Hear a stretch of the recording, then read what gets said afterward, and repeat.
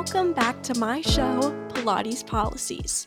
I'm Sienna Pilati, and if you're new here, I aim for my podcast to be an informational source on current topics in the world of policy, politics, and/or government.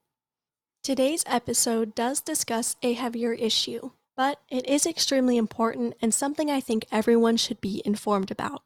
Before we begin, I do want to provide a warning that there will be mention of firearms and shootings throughout today's episode. Within my lifetime, there have been multiple instances of mass shootings in the United States, specifically on college campuses.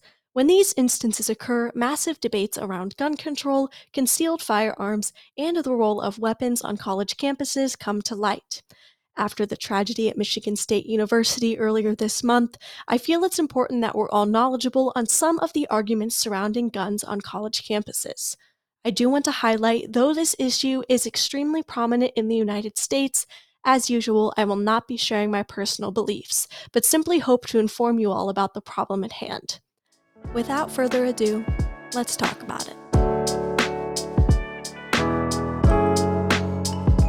I want to begin by discussing what actually occurred during the shooting that happened on February 13th at Michigan State University. During the evening, a gunman entered Berkey Hall, which is a popular classroom building and study spot for students, and began to shoot. He shot 8 people in total, injuring 5 and killing 3. When incidents such as this happen, a question that often arises is whether permitting the concealed carry of firearms on campuses would have limited the extent of a shooting such as this. Nationwide, many institutions of higher education on their own ban the carrying of firearms on their campuses. However, in states with lax gun laws that allow concealed carry, Michigan included, universities often endure legal struggles when attempting to ban guns from campus, since the state laws will prevail. For example, in Colorado, a Concealed Carry Act was passed and did not exempt colleges and universities as places where one has the right to carry a concealed weapon with a permit. The University of Colorado successfully banned guns on their campus for over a decade while this act was enforced, until a student group sued the university for violating the Concealed Carry Act. Thus, the Supreme Court of Colorado shot down the school's no-gun policy. Proponents of concealed carry on college campuses often draw their arguments from the Second Amendment, which allows citizens to own a handgun for self-defense. Those in favor of campus carry say that if individuals can have a gun in their home, why can't students possess one in a dormitory on campus for self-defense? They also argue that those who would carry weapons on campus are law-abiding citizens, and could defend against those who may enter campus and use their gun in a manner that violates the law. An example that is often cited to support this argument is the shooting that occurred at the University of Texas in 1996. After a gunman opened fire from a tower onto the campus below, multiple civilians took their own weapons and fired up at the shooter. While none of them actually hit the gunman, their firing forced him to duck and momentarily cease shooting while he avoided their fire. This instance of civilians intervening with their guns on campus is often used to support the campus carry argument. One argument against campus carry actually draws from the First Amendment, which many may not consider when thinking about the issue of guns on campus. This argument contends that by allowing weapons to be carried by students and faculty, then the right to learn and teach freely guaranteed by the First Amendment is infringed upon. Students express that if their campus allowed the concealed carry of firearms, then they would be fearful to attend social gatherings or express their views in class discussions, both of which are central to one's college experience. Additionally, there have been multiple instances at universities where concealed carry is allowed and a firearm has gone off unintentionally. For example, at Tennessee Tech University, a professor accidentally discharged his gun when attempting to place it back in its holster. Those against campus carry say that there are simply too many factors that could go wrong when you allow weapons on campus.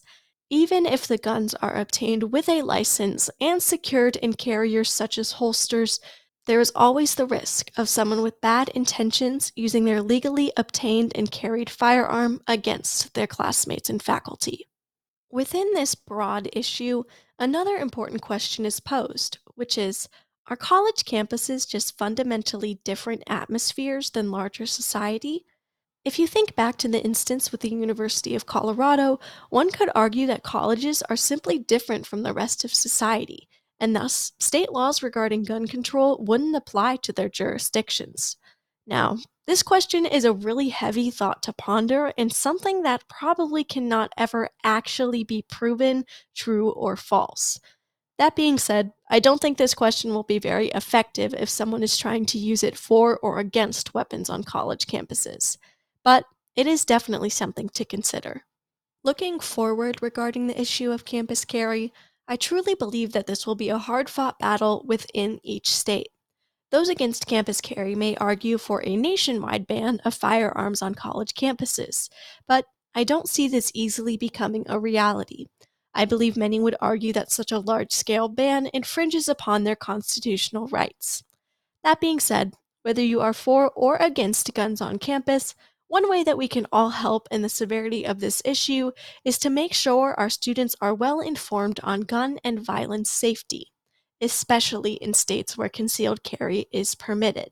If universities are able to implement required gun and violence safety curriculum, then students would be educated on how to help prevent and stop any dangerous situations.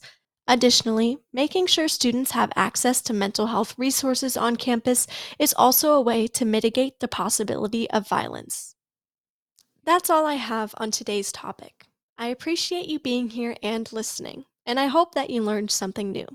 Gun control on college campuses has been a long-standing issue, and unfortunately isn't disappearing anytime soon. Once again, my name is Sienna Pilati, and this was February's episode of Pilates Policies. You can listen to all of my episodes on Spotify or head straight to the link in my Instagram bio.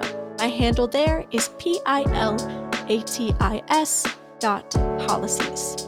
I truly appreciate you listening, and check back next time for more of Pilates Policies.